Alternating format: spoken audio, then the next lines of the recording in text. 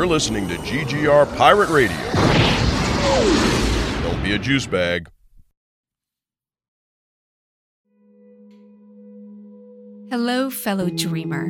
I'm Mariah Beachboard, executive editor for sci-fi and fantasy content at Great Geek Refuge. I'm also host of Federation Conversations. Now, this is a very special new podcast series on The Sandman. This episode is called Permission to Dream, and it's a celebration of The Sandman as literature, art, and film. You're going to hear from two people, GGR's very own expert on comics and art, Professor Rambo.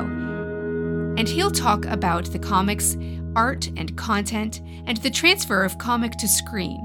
And I'm very excited to tell you I had the fabulous opportunity to interview the actress who played Rose Walker, Kiora. And some of you may be wondering about the different names she's used. I actually prefer to go by both. I'm kind of actually in a little bit of like a contemplation about that. So it's Vanessa with like a soft V, and Kiora is Kiora. What I found inspiring about Kiora is she describes herself as remembering who she is and allowing herself to be who she is. More from her in a bit. But first, let's go back to the beginning where this whole journey began, the 1980s and 90s Sandman comic series. While there are many spin-offs, the main series is 10 books, starting with Preludes and Nocturnes as book 1, and then The Kindly Ones as book 9, and The Wake as book 10.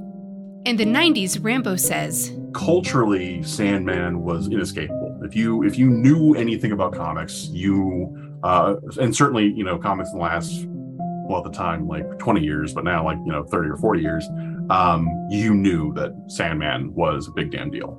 But what is it exactly? What exactly is the Sandman comic book series? Honestly, it's maybe one of the best primers on Gaiman. Because it is so clearly him being like, I'm going to put down all of the things I love and all of the things I'm interested in and just jam pack them into that comic. There are so many different layers to that story in terms of the particulars of certain mythologies, there are so many niche DC references in that book. DC as in DC Comics. In fact, Gaiman took huge liberties and played around with the world of superheroes through his comic book stories. And you're going to hear Rambo say the word retcon. I didn't know this, but retcon, according to the internet, is a piece of new information that imposes a different interpretation on previously described events, often used to facilitate dramatic plot shift or account for some inconsistency. From what I can tell, Gaiman truly loves playing with retcon. The reason Cain and Abel are in The Dreaming is because Cain and Abel each hosted, and they each have their respective houses, the House of Mystery and the House of Secrets. Well, Cain and Abel each were hosts. They were like the kind of the Crypt Keeper, basically, for these DC anthology stories, one called The House of Secrets and one called The House of Mystery. And there are all these little characters like Brute and Glob that show up in the comic. Those are all characters from the old Kirby Sandman series. John Dee in the first arc of Sandman, and also shows up in the first season. John Dee is Dr. Destiny. He's an old Justice League villain who I think I think it was something like originally it was he was able to manipulate people's minds and either cast illusions or change their dreams. And the retcon for it was that he had either a version of Dreams Ruby or he had a sliver of it. And that is how he was able to do it. Hector and Lyta Hall. You talk about masterful adaptations. The fact that DC was or Warner Bros. Was we're going to be kind of hands off on the DC stuff for the Sandman adaptation. So you basically can't really do any of those characters. In the comic, you have Hector Hall as the superhero Sandman in The Dreaming, or in I think or him and Light are both like kind of existing in a dream, and in the show they end up adapting that into Rose's little brother. There are put it this way: if you see anybody in like a cape, if you see a character that even sounds kind of familiar, they are almost certainly some kind of specific reference to someone. The version of hell that Morpheus goes to is the version of hell that Alan Moore had been writing in Swamp Thing. Joanna Constantine in the TV series is John Constantine from Hellblazer in the comics. That's like sort of just scratching the surface in terms of the things you would get. It is a story that is steeped in like DC mythology, DC history. One of my favorite stories is, it's actually from a 7-issue miniseries they did after Sandman finished, I believe called Endless Nights. And during one of the stories, I mean, it's not even a favorite story, it's a favorite moment. During one of the stories is, so it's 7 stories, and each of them is told about one of the endless, being, Dream and Destiny and Death and so forth.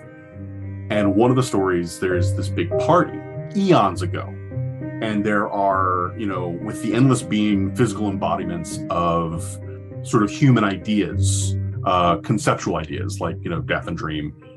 There are physical embodiments, like humanoid embodiments of things like stars and nebula, and things like that.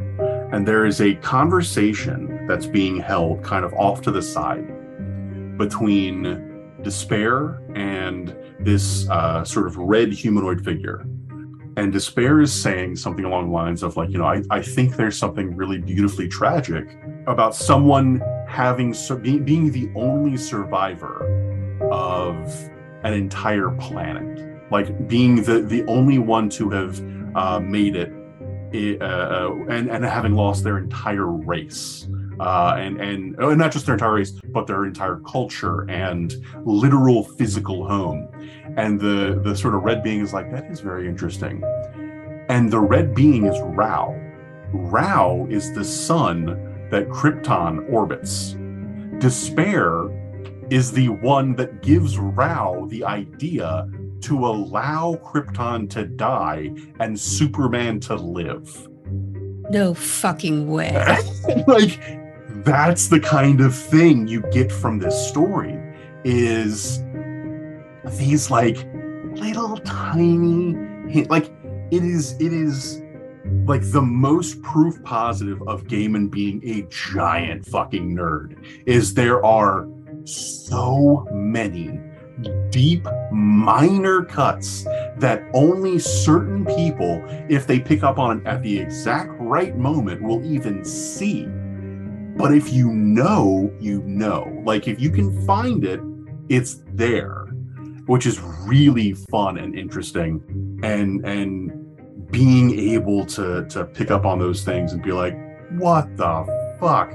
Like, that is bananas. Like, the fact that you would even have this character make this reference to something in this particular place, and yeah, it's so fucking wild. I love the audacity of that, to say that, this story I'm creating is creating the canon idea that the impetus came from one of the characters I've developed, like to have that kind of overreaching effect on that headcanon. It's just that I love that. That's I'm kind of mind blown right now. So it's my words trippy, are not. Right? Yeah, it is super trippy.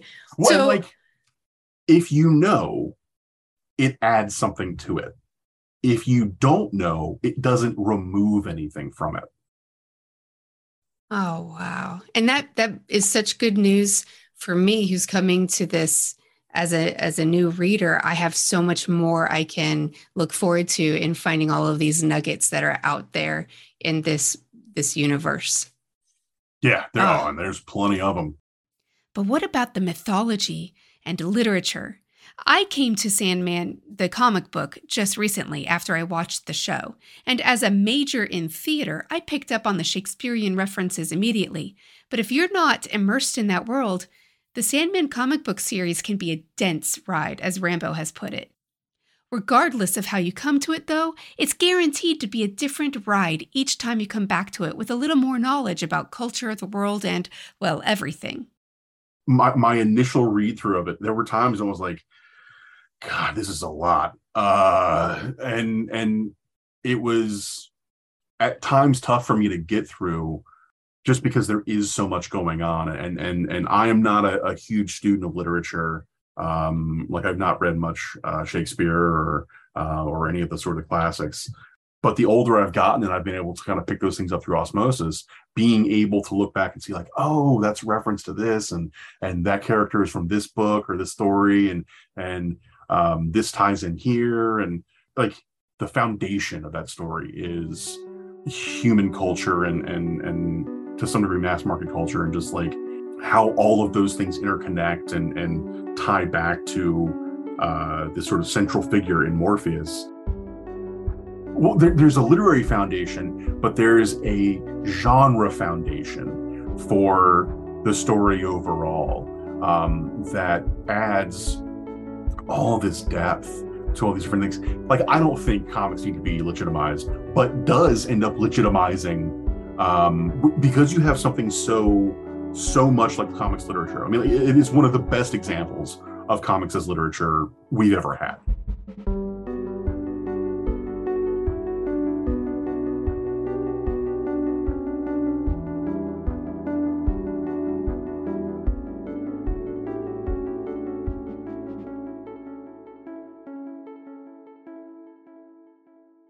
So my next question for you, the artists are so different, and going from the Kindly Ones to the Wake, it was very jarring because the art in the Kindly Ones is, I don't know the real word to describe it, but spunky and less shading, less tragic looking. And so then you go to the Wake, and the best example of it is seeing Delirium in the Kindly Ones and then seeing Delirium in the Wake. And you realize that, yeah, she's super cute, but she's also in the Wake got these huge circles around her eyes. And even from the page, the eyes are staring into your soul. Yeah. So of all of the artists that got to touch the Sandman, who's your favorite? My favorite artist that worked on Sandman is probably a toss-up between Matt Wagner and Chris Bachalo. Like Wagner in particular has sort of like an angular style to his characters, more sort of like sharp chins and jawlines and things. And Chris Bachalo does maybe not so much at the time, but they're realistically proportioned characters that are very kind of rounded off. There's a very like cartoony feel to them in general. It's always funny to look at like a modern artist, or at least an artist now, and then look back at their old work and see like, oh, this is way before you had really developed this style. And so it was just sort of slowly creeping in. So they're two of my favorite artists that worked on Sandman. My favorite artist that actually has work in Sandman, like the work they did in the Sandman comic, might be Mark Hempel, who drew the Kindly Ones, because he has such a clean, like minimal approach to character.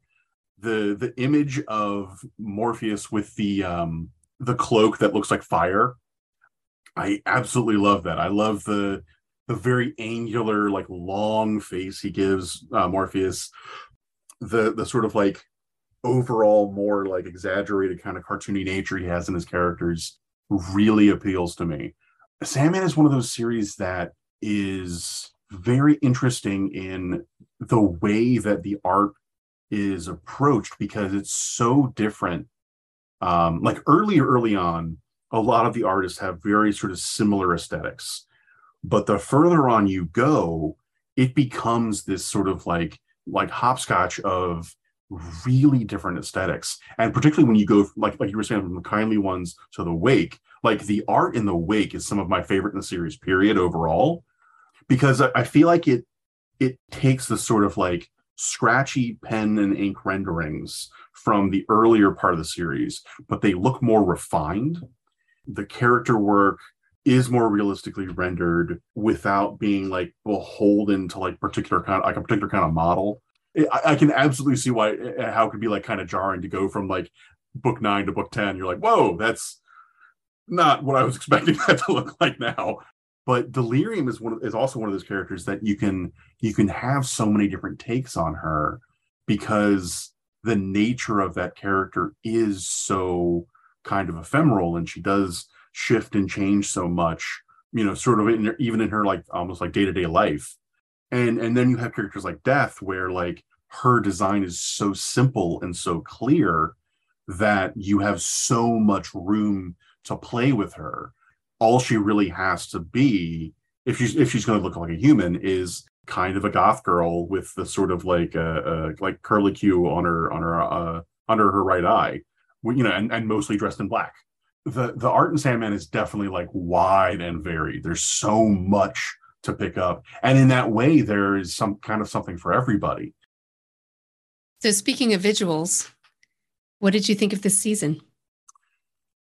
Goddamn, that show was so much better than I expected it to be. In particular, he loved the way they called back to the comic panels in a way that wasn't intrusive. They do an excellent job incorporating these comic visuals in a way that is really deftly handled. The scene where Morpheus escapes in the second episode, maybe?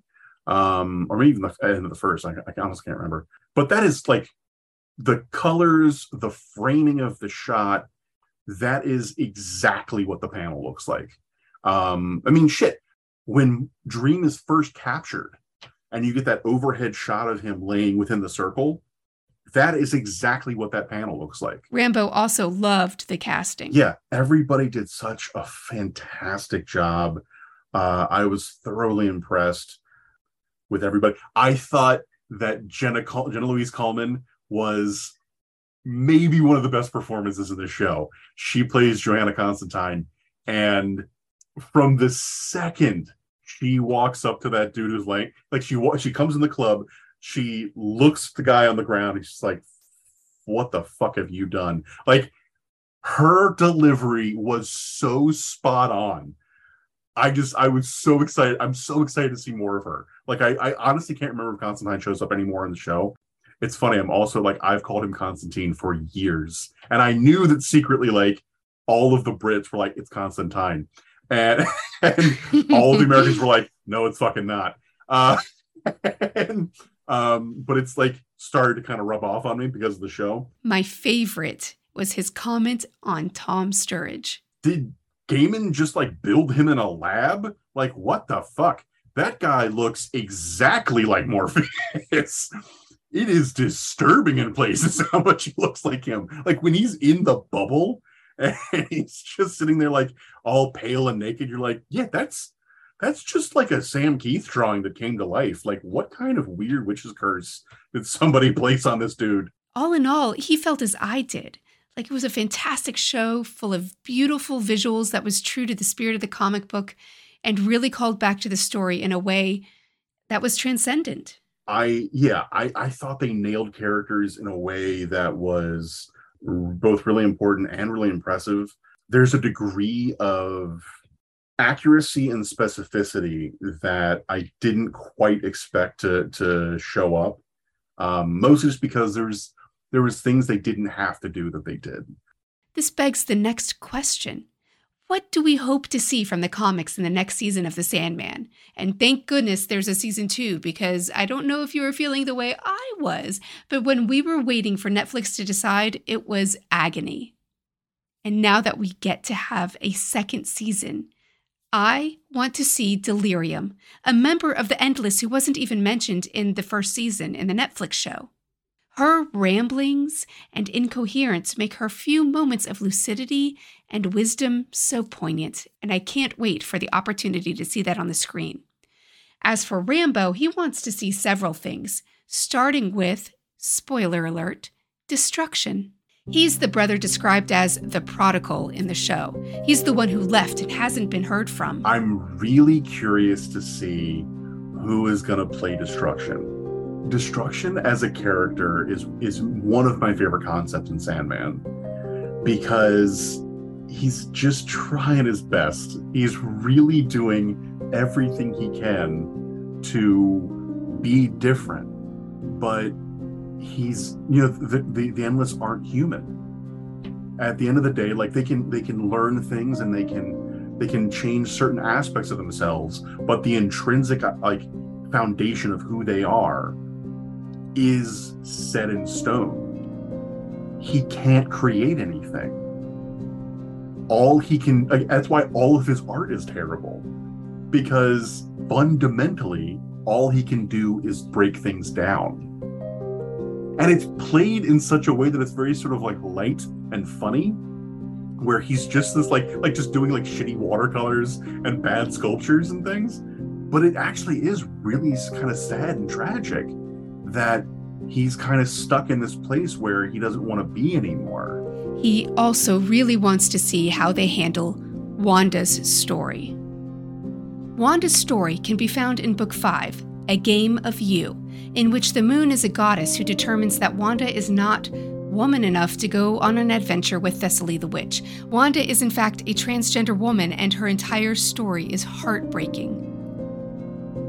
It's one of those stories that I'm very curious to see what changes are made and how that story is approached. Because one of the big complaints is there are people that interpret the story as being overall transphobic. I mean, both because the moon doesn't acknowledge Wanda being a woman, that Gaiman was saying trans women aren't women. From his perspective and what he said, he's talked about, he says, no, my point was that sometimes even things like gods are wrong. It's another callback to the overall ideas of characters like Morpheus are not infallible. Like gods are not infallible. They make mistakes all the time. So the moon not recognizing that doesn't mean that it's not real. It means the moon fucked up. I love that. And that's great.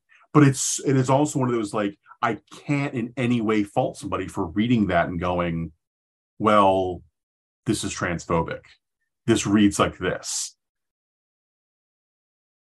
Now, when I asked Kiora what she wanted to see in the series, this is what she had to say. You weren't exposed to the Sandman comics until after you got to the audition. But once you read through them, is there some story in there that really captivated you that you hope will be put on the screen? Yes, actually. It was the can't remember which issue it was, but it's after the Doll's House, where it's the Dead Boy detectives.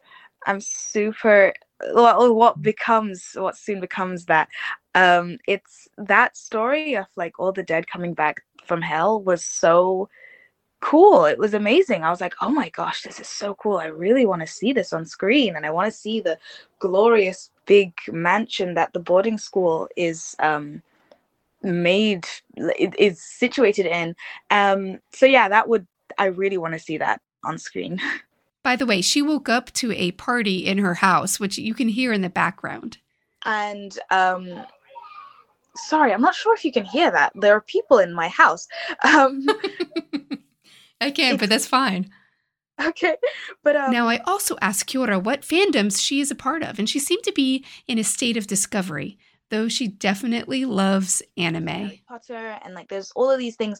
With any fandom, I wouldn't, unless I actually watched the source material, I wouldn't know, because I've not watched a lot of these things that fandoms are a part of.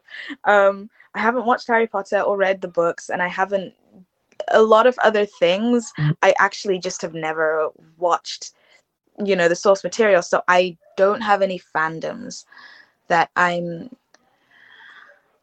too intrigued by at the moment. I swear there's something in the back of my head, and I'm trying to remember it, because I think Oh, I mean, I like anime, but I don't know if I would say that's since it's like there's so many, I wouldn't say that that's a fandom in itself. But if we were to say it was a fandom, then yes, I guess you could say I'm part of that. Yeah, that's totally a fandom. And you don't have to know all of the specific sub fandoms to claim that as yours. So good for you. Many of us at Great Geek Refuge, we're focused on supporting each other and keeping gatekeeping out of fandoms and geekiness, like allowing anyone to come in at any stage of their immersion into their media of choice. But so many of us are diehard fans of something or really cling to a particular kind of media because it got us through times when we were maybe, have a lot of self-doubt, or we're just sad for no reason at all, or just need something to encourage us and pull us through. So what art or media or whatever did that for you? For me, when I was 14, 15, I was getting bullied at school, and anime was a really good. I was at a boarding school, so I literally couldn't escape this. But anime helped me, kind of get through, specifically the anime Beyond the Boundary. I can't remember the Japanese name, but it's an anime about a girl who is like, I don't know what they're called, a blood wielder, but basically she's from like this clan that is extinct. She's the last person, and they like control their blood. Like they just like, there's like a little cut that she always like, she opens up a bandage and then like blood just like comes out and it forms a sword, and she basically just goes like and saves the world and kills things. And so that was literally like my everything at one point. And we could only have our phones on the weekends, so I had to, so I had to go like down to like the library where the Wi-Fi was, and then download all the episodes, and then go back to the dorm and then watch it. But that got me through some tough times.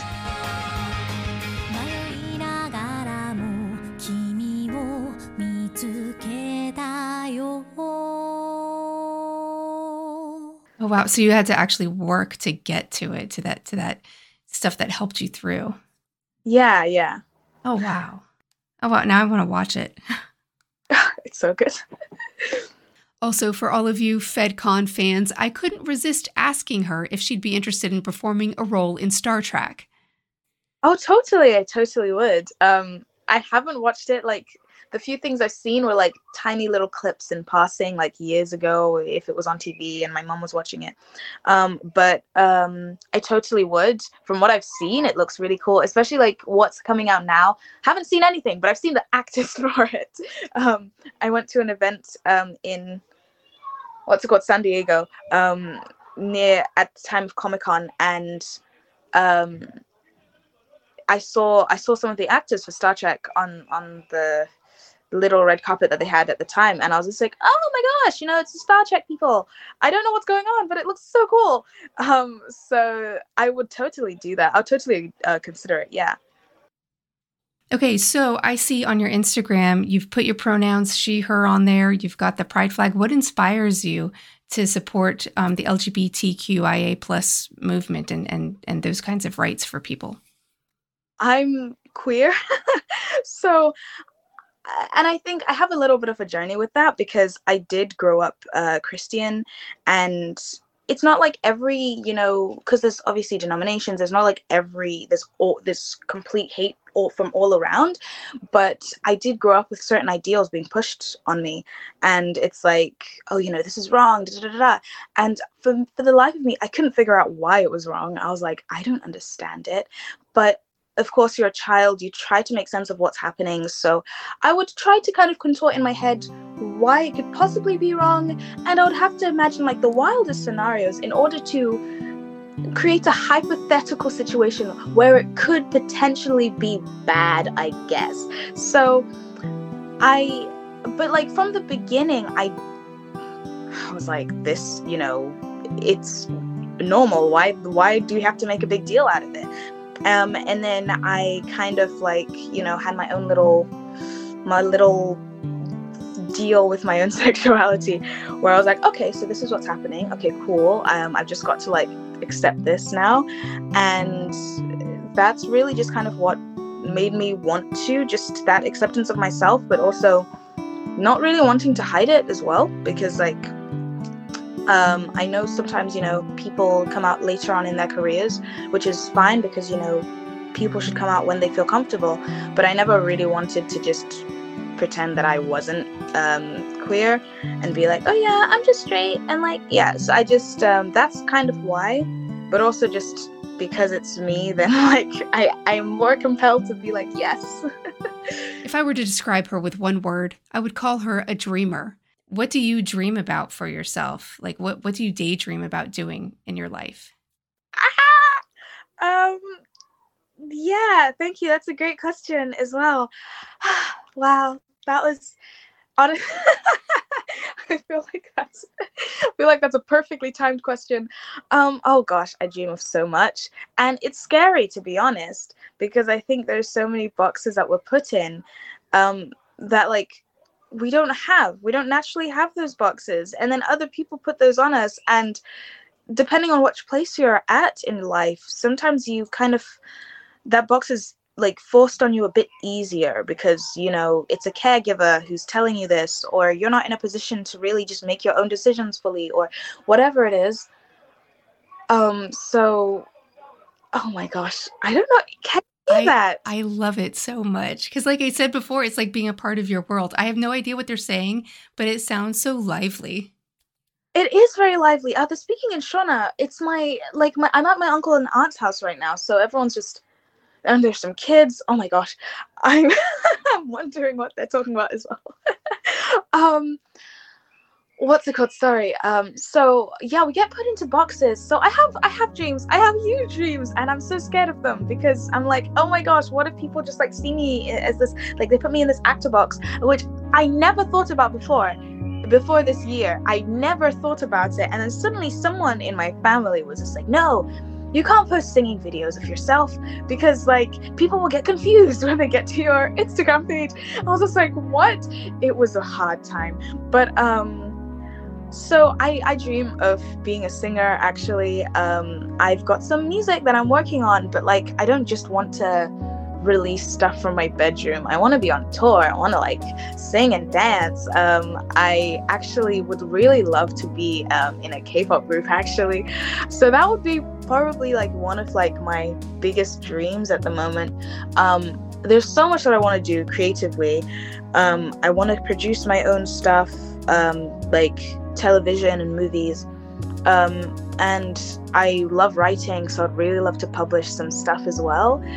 And I think it's so funny, it's frustrating, it's angering, if I'm honest, when, you know, people are so, you know, controlling about what you personally choose to dream about. But what I've been finding is that like it's just about reclaiming and coming back to who you are.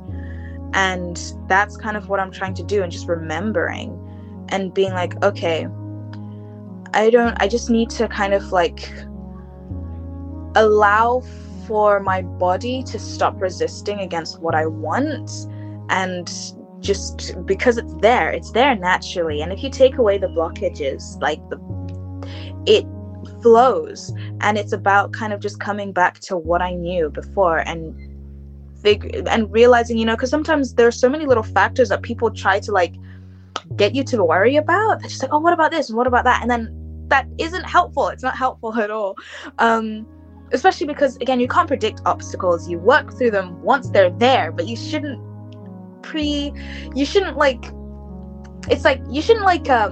imagine how big the dragon is going to be when you're going to slay it. I mean, it could turn out to be bigger, yes, but like it's not going to do anything for your nerves, you know? So that's kind of been my current thing, just saying, okay, I've got this. I've always wanted to do this. I wasn't a child who was fearful of this, and I've just become fearful because of what people have said. So I have a lot of dreams, and they are very important. But outside of just like big like life dreams, you know, sometimes our dreams can be so different, you know, even just like, you know, owning a little coffee shop with a bunch of plants, or going to the countryside every month, you know. I think it's so painful that, you know, we as human beings, because of society, and I suppose because of other people's fears, are just kind of forced away from what we know and what we love. But yeah, thank you for that question. Yeah. Oh, I love it. You have so much wisdom.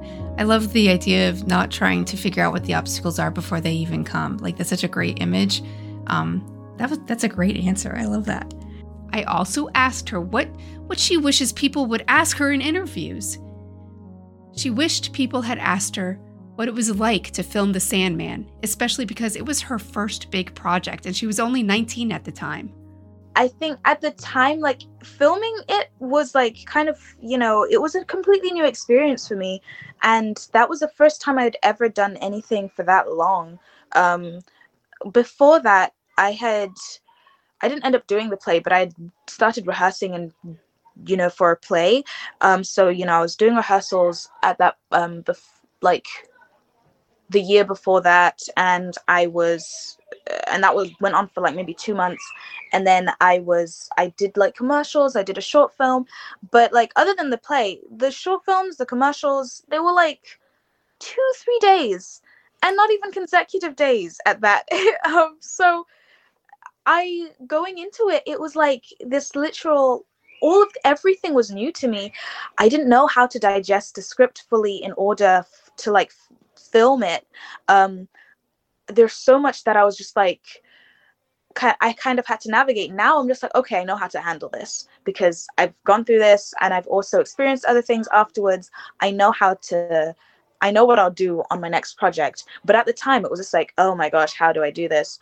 And I also was going through like there was a lot of like stuff emotionally popping up for me. So I was not sleeping well whilst I was filming. And it's so frustrating because I had this kind of mindset, I think, about suffering before, like, in order to, because like it's a great job. I'm so happy. It's a great job. And I'm very early in my career. I was 19 when I booked the job and started filming. And, you know, afterwards, I know that like I'm in a better position now. So I was like, rather than just being okay with nice things happening to me, I felt like there had to be some kind of compensation for that. And so I kind of didn't allow myself to just have an easy time. I didn't sleep enough. And I also have ADHD, so it was kind of hard to go to sleep. But yeah, though sometimes it would be like, oh, you know, like, how are you? Like in the makeup trailer. Hi, yeah, how are you doing today? How much sleep did you get? Because they knew that I didn't sleep much. I'll be like, oh, I got an hour today. So it's like so not fun. And the life behind the filming, you know, I don't think anyone knows about that or has can I say cared about it? I think obviously, yeah, but yeah, it was just, I trooped on. I got it done. So yes. No, good for you, man. ADHD is hard. It can be really brutal. Totally been there. Not filming, but totally been there when ADHD takes its toll. So I hope you celebrated you for getting through all of that and succeeding and looking fantastic on the screen. So good on you. And I hope you get to celebrate yourself more in the future too, because it's important.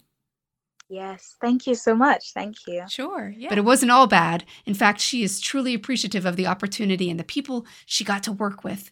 From what I've seen, because I've done some research, you guys, and this is true of most TV or film or whatever, you don't necessarily get tons of time to spend with each other and bond. I'm from theater, so we usually basically spend 24 hours a day with each other, you know, when you're putting on a show.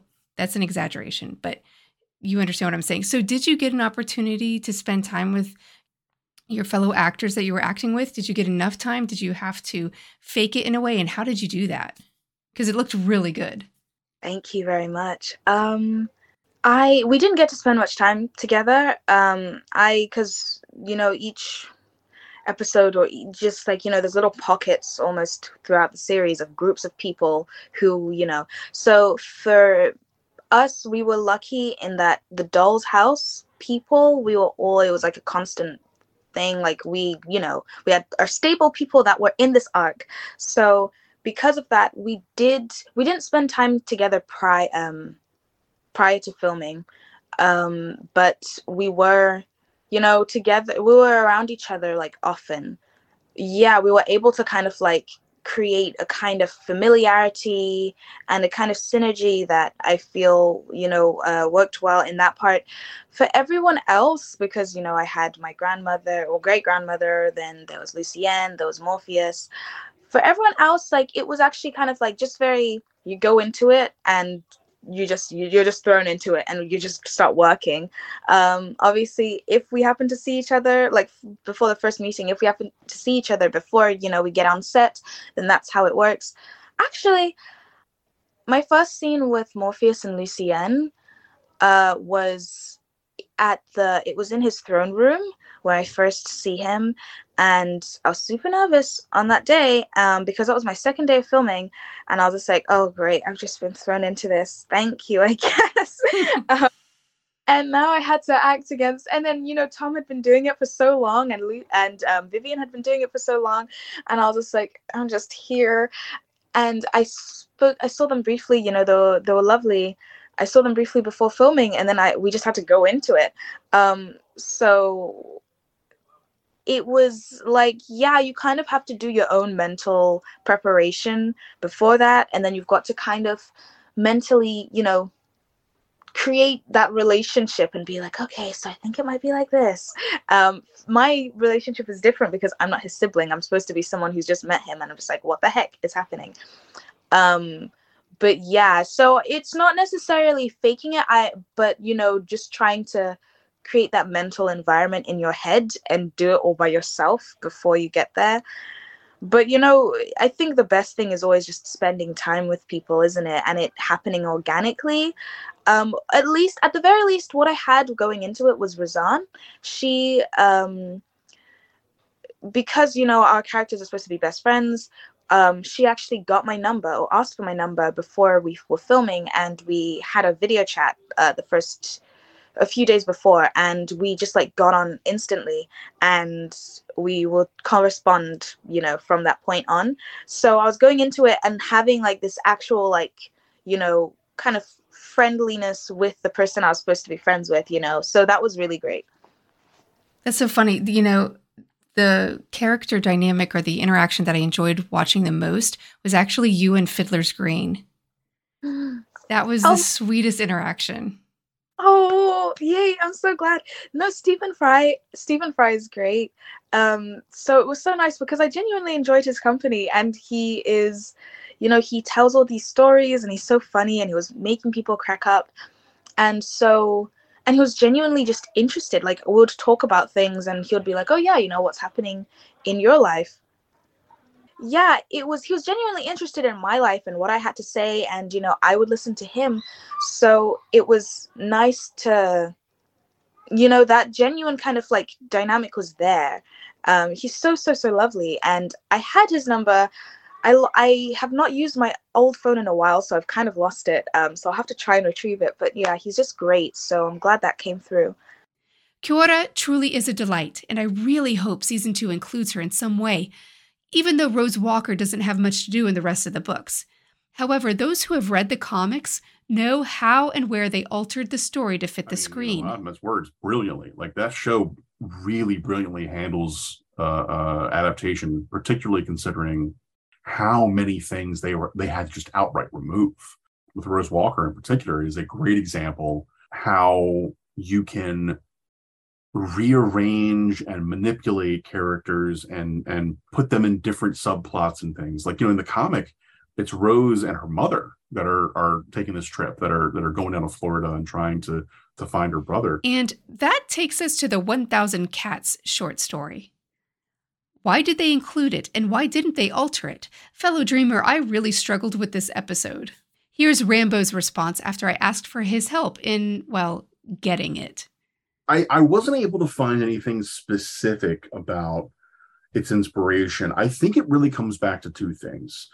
Gaiman's, I think it's fair to say, obsession with mythology and the significance of cats throughout mythology. In Egyptian culture, they were sort of acting as like guardians and would help, like lost souls pass from, the realm of the living, the realm of the dead. And they feature heavily throughout a lot of different mythology. And I think it's also in the comic overall, it's a one shot. It's a one little like one-off story that doesn't really, if memory serves, doesn't really pay off anywhere else. It's sort of just like, it's an isolated, like, I want to tell this one little story. I think the other thing about it is it's testament to Gaiman's concept that dreams have power beyond themselves, that a collective unconscious can literally reshape reality. The fact that dreams are so important and mean so much in that story and have such a great significance is not in any way understated anywhere throughout that story. And I think that is a particular example of being very literal in that way. That, at one point a human being had the idea that if we all band together, we all decide to have the same dream, we can change our lot in life. And I wish I had more for you in terms of like there being sort of a secret meaning behind it. But as far as I know, Gaiman just wanted to write a story about cats who used to be in charge. Now they're sort of like put upon. Because if you think about it, like the way cats in general do sort of behave, they do act like they own the place. There is a sense of like, we used to be in power and we will be once again. And I imagine that was one of those ideas that he was like, what if they really were? What if they did call the shots and at one point human beings just decided, no, we're not going to have that happen anymore? What does reality look like to something that used to be a god and remembers when it was? That's exactly it. Not only is The Sandman a deep dive into Gaiman's own fandoms, but it is also a celebration of all that dreams can be for us. In fact, the Sandman comics and the Netflix show give us permission to treat our dreams, whether they be nocturnal or daydreams or nightmares, not as throwaway moments in our lives, but as important, valuable, and affecting experiences. I suspect Kiora will continue in her successes because she has hit upon a key idea. If we all remember who we are without blockages or boxes, can't we then give ourselves permission to dream? Really dream. I'm Mariah Beachboard, and I pray you feel truly seen by those you love. Until next time, journey on, and thank you for listening.